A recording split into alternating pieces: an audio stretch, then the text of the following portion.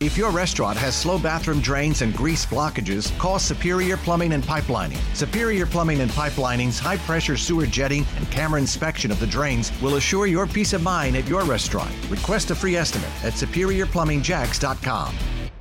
At 6:54, one of our top stories will develop throughout the day as President Biden, alongside the vice president, will be talking about the protection of voting rights in the U.S. as a top priority for action. He heads to the metro Atlanta area today to help cement that point. WOKV's Blair Miller is in Washington. The reality here, Blair, is that he doesn't have enough votes in the Senate to overcome a filibuster.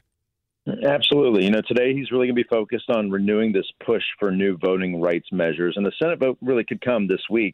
So President Biden is making a key part of his Tuesday trip to Atlanta, where he said deliver a major speech on this issue. Congressional Democrats in the White House say there's an urgent need to safeguard free and fair elections in the U.S. And the White House has been saying what they want to happen is to pass the Freedom to Vote Act and the John Lewis Voting Rights Advancement Act. President Biden is strongly in favor of those two measures, which come after a slew of new laws in many Republican-led states that Democrats say are aimed at making it harder to vote. And as partisan loyalists are installed on election boards.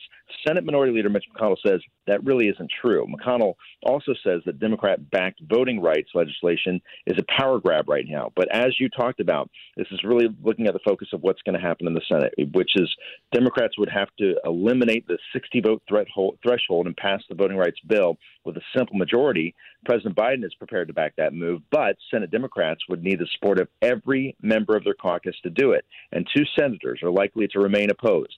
Kirsten Sinema of Arizona and Joe Manchin of West Virginia. Obviously very purposeful in getting to Georgia and specifically into the Atlanta area, where he's also going to visit Ebenezer Baptist Church, where the late Dr. Martin Luther King once held forth on the pulpit and placed a wreath at the crypt of King and his wife, Coretta Scott King. It'll be a story we'll follow throughout the day. WOKV's Blair Miller, part of our team in Washington. If your restaurant has slow bathroom drains and grease blockages, call Superior Plumbing and Pipelining. Superior Plumbing and Pipelining's high-pressure sewer jetting and camera inspection of the drains will assure your peace of mind at your restaurant. Request a free estimate at SuperiorPlumbingJacks.com.